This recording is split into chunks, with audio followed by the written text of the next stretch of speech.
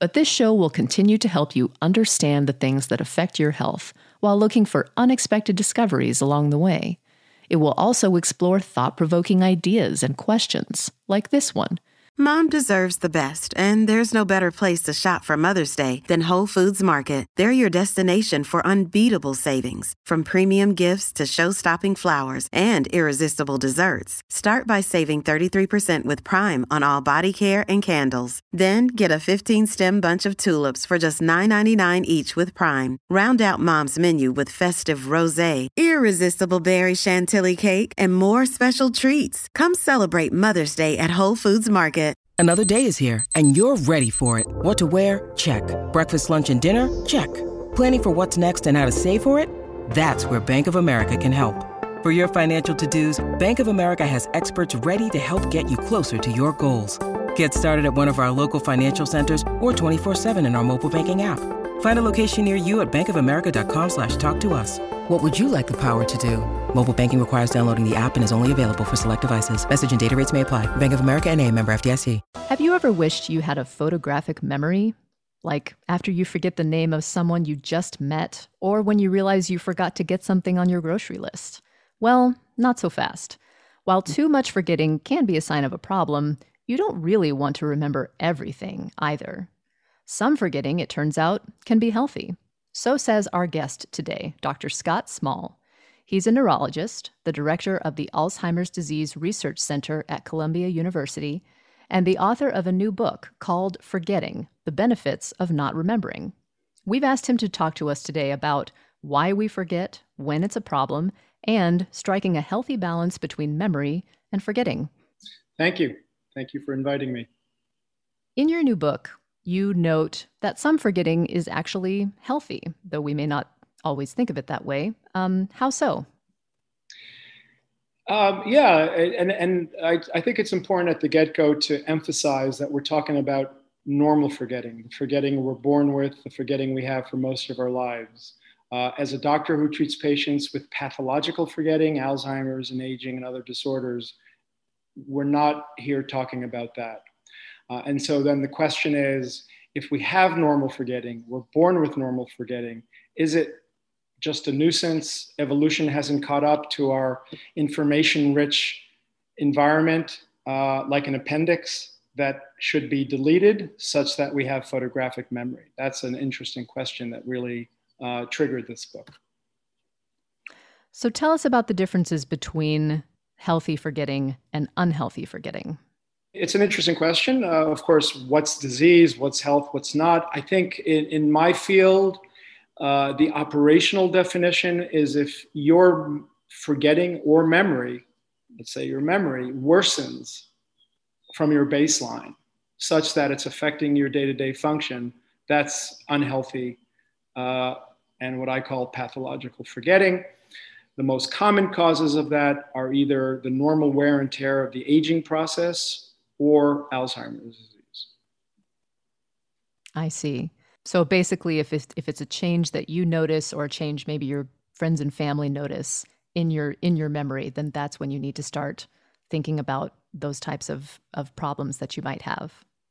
That's right. And often when people hear I'm a memory investigator in social settings, that's not what they're complaining to me about. They're complaining about, I'd like to have better memory so I could you remember poems or quote statistics, win political debates with more information in my mind. I'd like to have better memory. I'd like to get rid of my forgetting.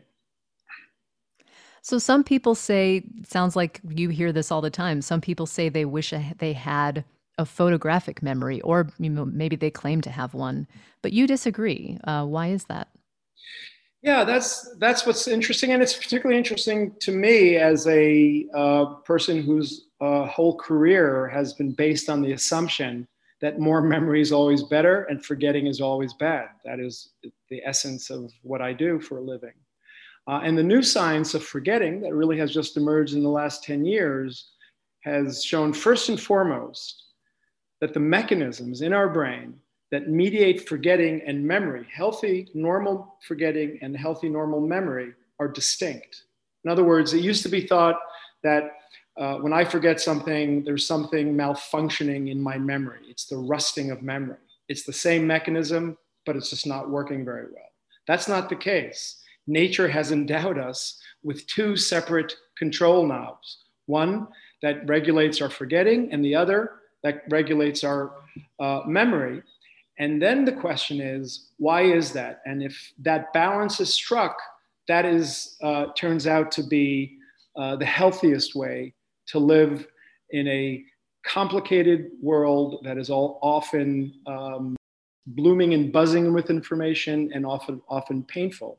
And it's striking that balance between normal memory and normal forgetting that turns out to be beneficial. Right. In your book, Here is a quick word from our sponsor.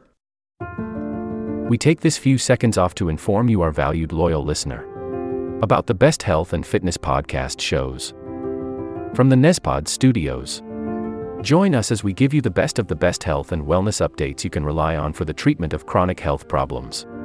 Classic functional medicine back to basics health tips and special updates from the best doctors in the United States of America. Check out this health and wellness podcast shows. Explore Health Talk Weekly, Healthy Lifestyle Matters, Excellent Health Digest, Healthy and Free Daily, and last but not least, Weekly Health and Fitness Corner. Also, check out Nasty Boy CC, the truest story never told fiction podcast, for that real life on the go experience with the 27-year-old golden boy, who made our guest invite #1 list. He tells us about his story as it happens in real time and in real life. It's Nasty Boy CC, the truest story never told. Go get a load of that happiness, because happiness is healthy as we know it. Join us every week as we continue to provide you the best of health and fitness wellness updates from around the globe. Enjoy the show.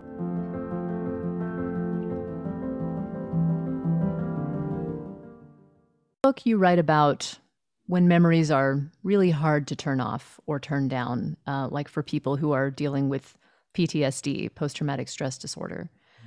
Are these cases where more forgetting would actually help these people? Or is it not that we need to so much forget those things as maybe handle them differently or figure out how to cope with them differently in life? Yeah, so I am a neurobiologist. I am a doctor, so I think in that kind of heuristic. And in that sense, one of the benefits of understanding now the mechanisms of normal forgetting is that we can now better appreciate that there actually are disorders that are caused by too little forgetting. And PTSD is the easiest example. There are other examples, but it's the easiest one. We now know, for example, that there's a part of the brain where fear memories, emotional memories are stored. And we now know that PTSD is that part of the brain being hyperactive. Mm-hmm. And so knowing the mechanisms, we can actually look back and think about treatments for things like PTSD or other disorders that require a certain degree of forgetting. Whether it's a phobia, how do you treat phobias? It's through desensitization. Desensitization is a fancy word for saying forgetting. PTSD is best treated by trying to reduce the hyperactive emotional memory centers. That's another way of saying forgetting. I see. Speaking of, this sort of the healthy type of forgetting that all of us do, how does the brain decide what to turn into a lasting memory and what to forget? There are some, I think a common example people might think of is women who go through childbirth. They, as years go on, maybe they don't so much remember that it was, painful or difficult. And so they, because if you remembered that, maybe you would never want to go through that again. But, if you forget, then maybe that's to a beneficial thing. So how do you figure out what to make a lasting memory and what to actually let go of? You mean, so to speak, how does the brain decide? The brain figure that out. Yeah, well, first of all, we know that the brain sometimes gets it wrong, right? You have PTSD, you have other disorders that are sometimes, the fancy word is hypernemestic, too much memory. But in the normal sense, there are certain rules that the brain and neurons follow in terms of deciding, so to speak, when to strengthen connections across neurons, which is a kind of a cellular definition of memory, and when to relax those connections. And they have to do with the repetitive, just any time someone studies for an exam, they inherently know what increases that strength. So repetition, trying to elaborate on the memory to increase the binding of different neurons across the brain, that would be memory. And then in kind, people now have begun to identify what are the rules of life that seem to result in our brain deciding not to remember. So if something happens once, it might not be worth remembering. If something is not important, it might not be worth remembering. And an interesting thing about sleep is that sleep now is thought to be a time in our day where our brain actively forgets. And it's the things that are least important that tend to be forgotten. That's very interesting. Is the brain actually doing something different when it comes to the cellular level in order to forget, so to speak? Does it treat things differently, or do we know that at this point? Yes, no, that is in a way, the essence of this new science. In other words, if you think to simplify it, two neurons connect with each other.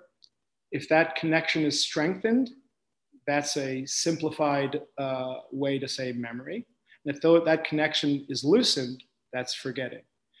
Now, what the field has identified is different molecular mechanisms, what I call in the book different toolboxes that comprise nanomachines, that when the neurons decide to remember, they activate one toolbox, the memory toolbox, and in a very careful and deliberate way, we construct new connections across two different neurons, or across millions of neurons, ultimately, of course. For forgetting, there's a completely different toolbox, a different set of molecules, nanomachines, that once the brain, so to speak, decides to forget, it disassembles that connection. So you have this happening all the time in your brain. And just think about it. You and I are talking, hopefully a lot of this we'll both remember, but there are many things happening around us all the time. And our brain is always recording a constant flow of incoming information. Most of it is not worth remembering.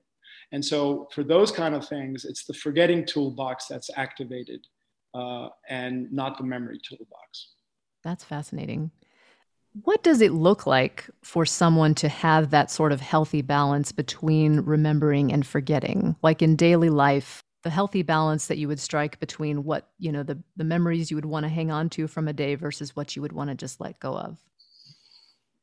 Yeah, I mean, I think, it's interesting. Now that we understand this a lot better, it happens so naturally and so continuously that we don't probably even notice that it's happening. So it's always interesting to come up with extreme examples where it's not happening to illustrate what happens normally and perhaps subconsciously. Mm-hmm. And if we said earlier that one of the reasons for sleep, not the only reason, is to induce wholesale forgetting across our cortical fields, then I'm not sure if you've ever been sleep deprived. I have on a rare occasion. And when you're sleep deprived, you really experience the deleterious effect of too little forgetting when that balance is thrown off kilter.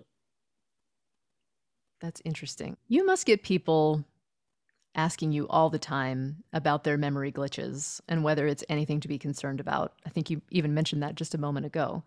How do you handle that when it comes to, social interactions? Do you have just some boilerplate advice that you tell everybody who's maybe a little concerned about their memory? Yes. That's helpful. Well, I say that with an emphatic exclamation mark, because this was not the main motive of the book, writing the book, but one of the secondary gains is, as you've alluded to, it sometimes becomes tedious to be a memory expert, an Alzheimer doctor, who goes to social settings, and you want to talk about literature, arts, politics, sports, and all the other person wants to talk about is complaining about their forgetting. So now I can say, engage your forgetting. It's beneficial as long as it's normal, and don't fight it. Now, that's a little glib. Of course, there are certain professions, perhaps, where having really exceptional memory for certain things, I went to medical school. I remember classmates who could remember the cranial nerves much faster than I. So there are benefits to having better memory, and there are ways of potentially improving that. But on a general basis, I think maybe if there's one punchline of the book, we all occasionally wonder about the superpower of photographic memory. Wouldn't it be wonderful if we can be like our computers or our cell phones and take a snapshot and remember everything forever? The punchline of the book is that would be a nightmare. I can see how that would definitely be the case. If I can add one other thing, it's interesting. Yes, I am an Alzheimer's expert. I try to develop therapeutics for Alzheimer's disease. But as I've been talking to some healthcare professionals, they say, yes, we need forgetting pills, not memory pills.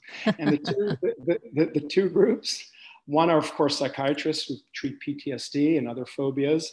But the other one, which is a little bit funnier, I think, are marital therapists. Marital therapists say, Scott, if you develop a forgetful pill, call me. My practice will boom.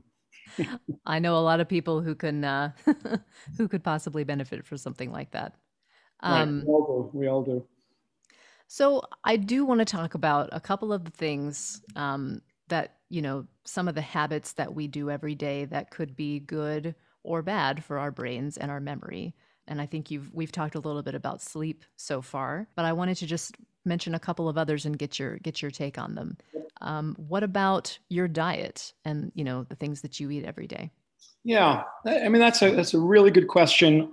So I think you're asking, Carrie, about ways to improve our memory, not to improve our forgetting. So correct. Yes. There are ways, and now I'm going to answer the question in the spirit of this engaging discussion on improving our normal memory, not trying to improve someone who has Alzheimer's disease. That's a separate issue. Are there ways of improving our normal memory for people who do want better memory? And that's completely legitimate. So I deal with that a lot. I am of the view that the better way to engage that question is through lifestyle and nutrition. In other words, there might be a drug company that develops a memory pill for everyone. A high school student wants to ace their SATs, they take a pill, they do better. I think there's some bioethical issues there. I also know that because of the way the brain is constructed and because of plasticity, which is the term we use for memory, is so built into our memory, into our brain's capabilities, that there must be lifestyle and nutrient ways of improving memory. And we already know some of them. So physical exercise definitely helps memory. And in fact, I've contributed to that body of literature. It improves hippocampal function. Cognitive exercise probably does as well. On nutrients, that's an active area of my research.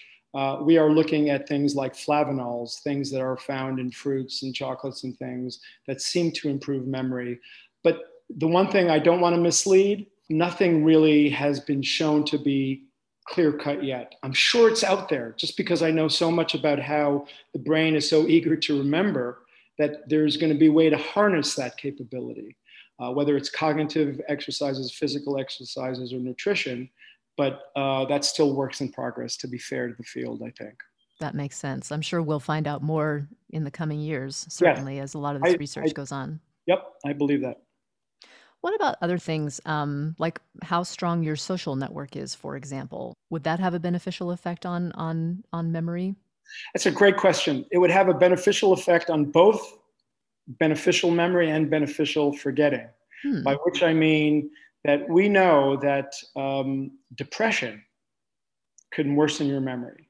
And particularly in the patient populations I treat, older individuals who are suddenly moved to a new environment, friends are dying, loneliness is a trigger of depression. Depression will definitely worsen your memory. On the flip side, the chapter that I did write on PTSD I wrote with guidance from a PTSD expert. And what I learned from him is that one of the strong risk factors for PTSD is loneliness. And in fact, one of the ways to quelch the hyperactive emotional memories after a trauma is to stay social. And in fact, it turns out that for many soldiers who come back with PTSD or with trauma, not yet PTSD, they increase their risk by being lonely and alone. And so socializing is super important on both sides of this seesaw. Interesting. It's almost like you're taking up space in your brain, perhaps, if I could, I'm sure it doesn't actually work this way, but taking up space in your brain with other things and diminishing those more traumatic memories that might trouble you. Yeah, I mean, if I may, Carrie, so I think I've declared my biases. I'm a reductionist. I believe in, cells and molecules. That's how I focus on Alzheimer's disease. But in that one chapter on PTSD, I ended in a way that I never thought I would, articulate something, that it turns out that the best way to contain fear memories from running amok, from burning too hot is, yes, there might be drugs, and yet there might be therapies, but stay engaged socially and live a life glittered with love and happiness. And that's the kind of summary that even now I smile when I say it, because it's never something I thought I would say as a sort of a hardcore scientist. But yes, right. Stay socially engaged. Wow. What about some of the things that we know have a negative effect on memory? Health conditions like high blood pressure or high blood sugar and stress, smoking, all of those kinds of things. How do those affect your memory? Right. So those are all on the list of risk factors that can accelerate things that will cause pathological forgetting, whether it's strokes in later life or even Alzheimer's disease. It's a strong risk factor for Alzheimer's to have all what you just described, the sort of classic cardiovascular risk factors. And so until we have true therapeutics for Alzheimer's disease, which we still do not, the easy recommendation when patients, or actually not patients, when people ask me when I lecture publicly, is try to stay cardiovascularly healthy. It's a little disappointing when I give that advice because it's like a mother's advice. It's sort of like the advice every doctor gives for every patient, right? Right. Don't diabetes, don't smoke, stay active. But for Alzheimer's and strokes, things that cause pathological forgetting, the evidence is clearly there. We come back to those fundamentals a lot on this podcast, Yes. but it's because they're so true and they affect so many things. Maybe it's not what people want to hear, but and it's what we can do, and we should definitely listen to that. It's often easier to give that advice, but people should try. Certainly. I do want to ask you about memory disorders. Is it that the person can't access memories that are somewhere, stored in their brain's files? The memories aren't gone, but maybe they're harder to access, or do they actually just go away within the brain? So actually that gets to the sort of understanding of how memory works. And memory works in a very, very simplistic sense, which I use as an analogy in the book, like our computers. And it's not a coincidence that natural engineers and computer engineers came up with the same solution of how to manage, store, and retrieve complex information.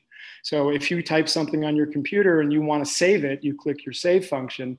That's what the hippocampus does loosely. This is all simplification, but it's generally true.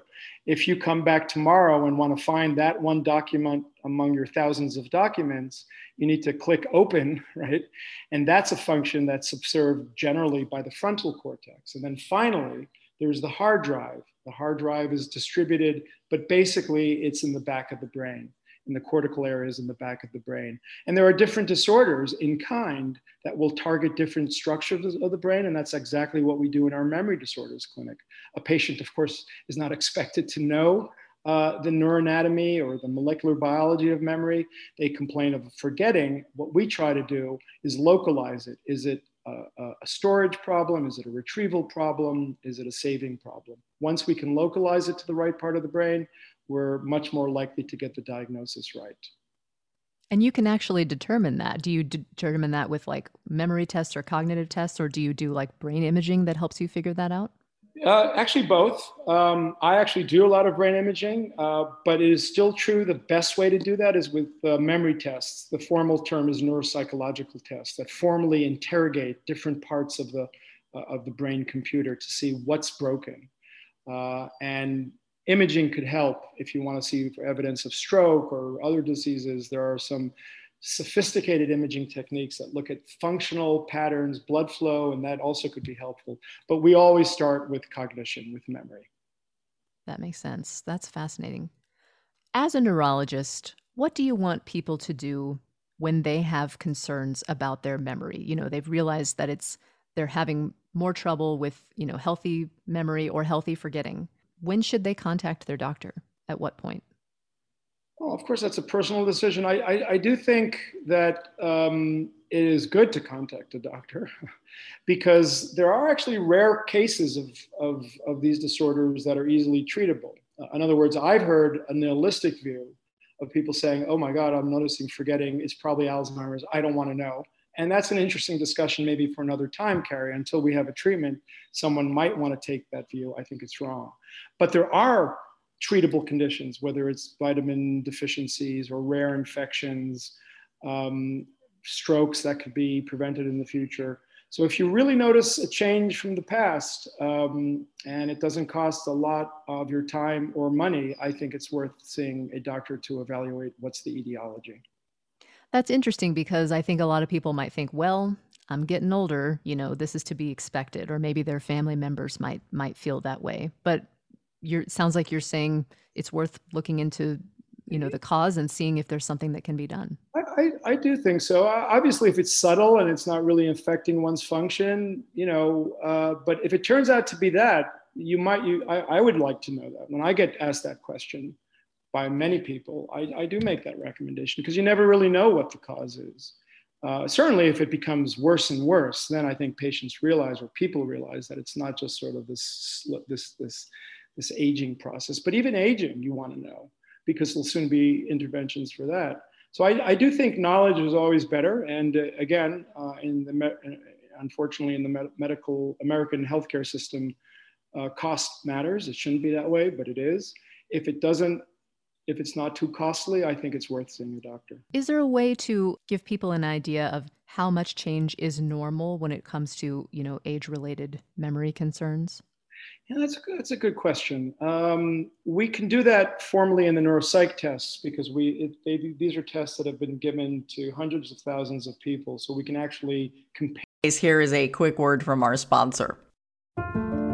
We take this few seconds off to inform you, our valued loyal listener, about the best health and fitness podcast shows from the Nespod studios. Join us as we give you the best of the best health and wellness updates you can rely on for the treatment of chronic health problems. Classic functional medicine back to basics health tips and special updates from the best doctors in the United States of America. Check out this health and wellness podcast shows. Explore Health Talk Weekly, Healthy Lifestyle Matters, Excellent Health Digest, Healthy and Free Daily, and last but not least, Weekly Health and Fitness Corner. Also, check out Nasty Boy CC, the truest story never told fiction podcast, for that real life on the go experience with the 27-year-old golden boy, who made our guest invite #1 list. He tells us about his story as it happens in real time and in real life. It's Nasty Boy CC, the truest story never told. Go get a load of that happiness, because happiness is healthy as we know it. Join us every week as we continue to provide you the best of health and fitness wellness updates from around the globe. Enjoy the show.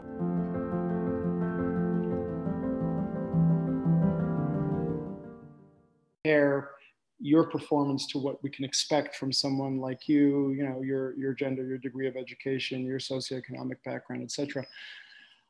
In terms of, I think what you're asking about is red flags, which I think is perhaps at the essence of your question. Yes. So people say, look, if I just have a little bit of this, a little bit of that, I'm not worried. Is there something that would tell me that it might be Alzheimer's? Because then you really should see a doctor. These are rule of thumbs recommendations. One of the things that when I get calls from around the world, friends, family, or distant acquaintances, and they want to know, I do have some things I listen for. So if someone's forgetting names or words or stuff like that, it's hard to know. I still think it's good to try to know. But if someone is getting lost, so it's interesting about spatial memory. Spatial memory is usually a red flag for something above and beyond just normal aging. Not always, and I want to make sure that your audience understands that this is just a very general rule of thumb. But if you really feel like while you're driving, you truly get lost, or you walk in the street, not the kind of normal forgetting sometimes happens when we don't pay attention. You get lost frequently, more and more frequently. I consider that a red flag. That's when I sort of press a little harder on people when they ask me whether they should see a doctor. I think at that point you really should. Okay, that's good to know. Let's shift to another topic that has been in the headlines a lot recently. The FDA recently approved a new drug, aducanumab, for Alzheimer's disease. And this was a controversial decision. The company that makes the drug is required to do more research now to show that it works. But now that the drug is approved, are you already getting patients who are asking you about it? And what is your take on how doctors will weigh who gets the medication? I am. Another exclamation mark, getting a lot of requests. I'm also, because I'm part of the leadership at Columbia, we're helping doctors and patients and families manage this. I'm going to leave aside the vitriol over the process. That's not really my main concern. Mm-hmm. Wearing my physician hat, I worry most about my patients and families, not mine, but any patient and families, and helping doctors who maybe not are as close to the science as I am. And you use a perfect verb. You say weigh the decisions I think you made, and that's exactly the issue and the potential problem. So it could be boiled down to the following: the FDA and everyone agrees that this drug, which essentially removes amyloid plaques from the brain and other drugs like it, doesn't seem to affect memory and cognition. And we just talked about why that's first and foremost.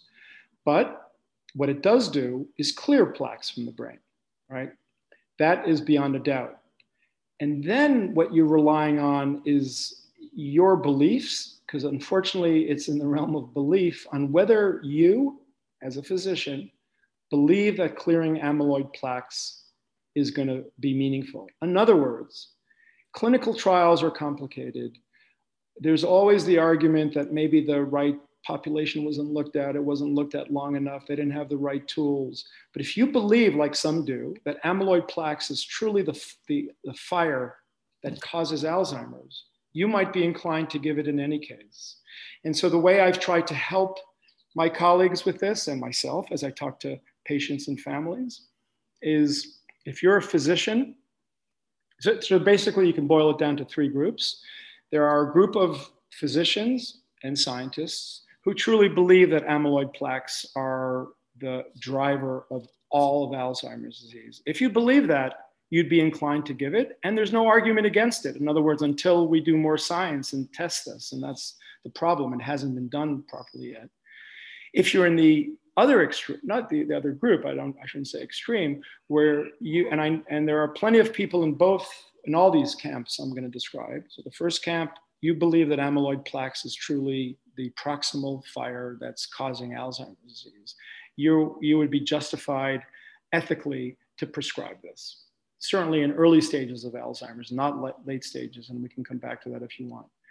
If you're in the other group, equally smart people I know in the halls of academia, these debates rage on all the time, who say plaques are just the smoke, not the fire, and it's just smoke that is not detrimental. And if you really believe that as a physician, you probably are going to be disinclined to give the drug. The hardest group to sort through this decision-making is the group that I belong to. And that's the group of scientists and physicians who do believe that amyloid plaques is a smoke. It's not the fire. We don't think it's the proximal cause of all of Alzheimer's, but it's clearly the smoke, and it could be potentially detrimental. So to belabor the metaphor, smoke itself could be detrimental. But then you're stuck with this idea that there might be some mild benefit clearing smoke versus the cost. And in this case, the cost is serious side effects. The costs are tens of thousands of dollars. The costs are not being able to travel because you need to go to a hospital to get infusions and MRIs. And that's a really, really tough decision to sort through. And so that's where I think doctors are going to have to spend a lot of time talking through with their patients and family members on what they believe and what's best for each patient. I hope that wasn't too long-winded. Not at all. It's interesting that you're using this term believe, which is not a term that you often use, I think, in medicine and making these decisions, because what you're saying is there is no hard science that shows the role of these plaques in memory problems.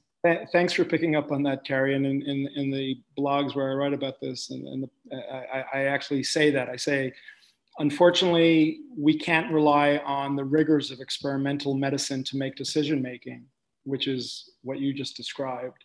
You know, we know COVID vaccinations should be given.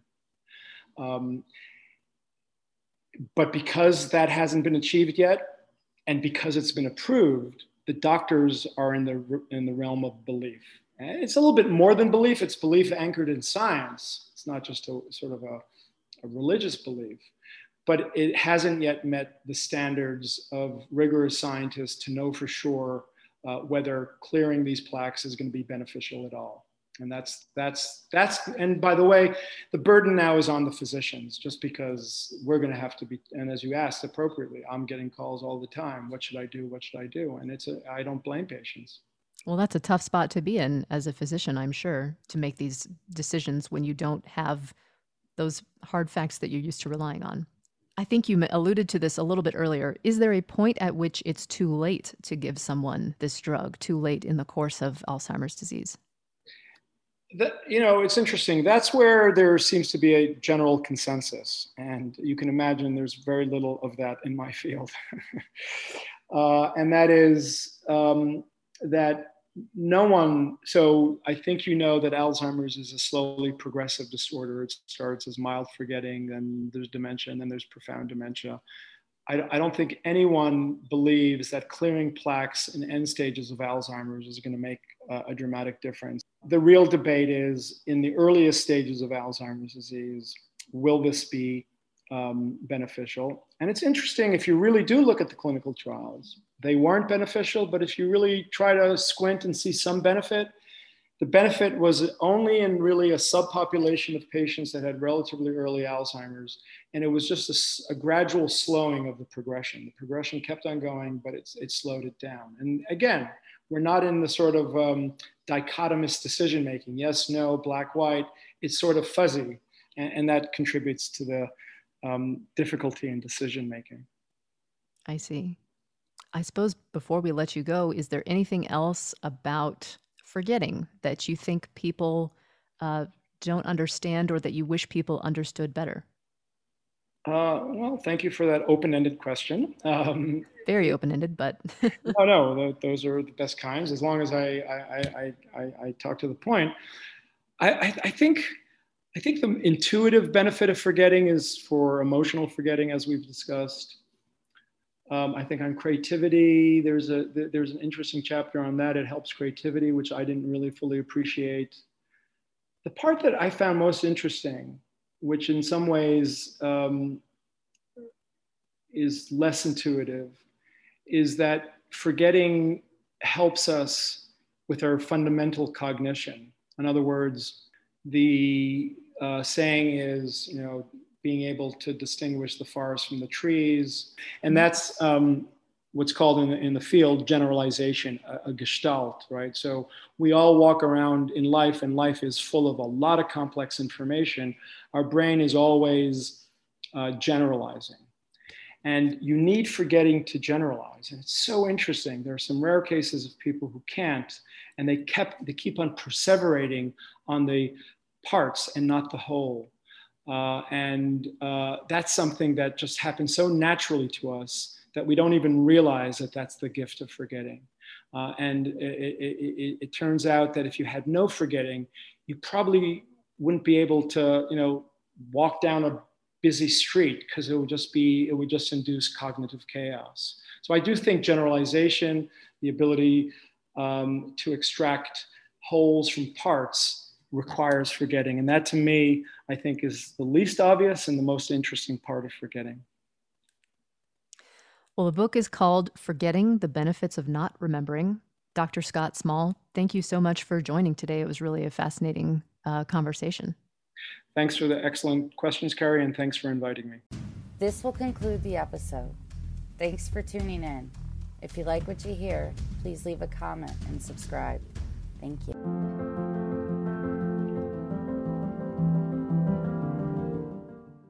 This will conclude the episode. Thanks for tuning in. If you like what you hear, please leave a comment and subscribe. Thank you.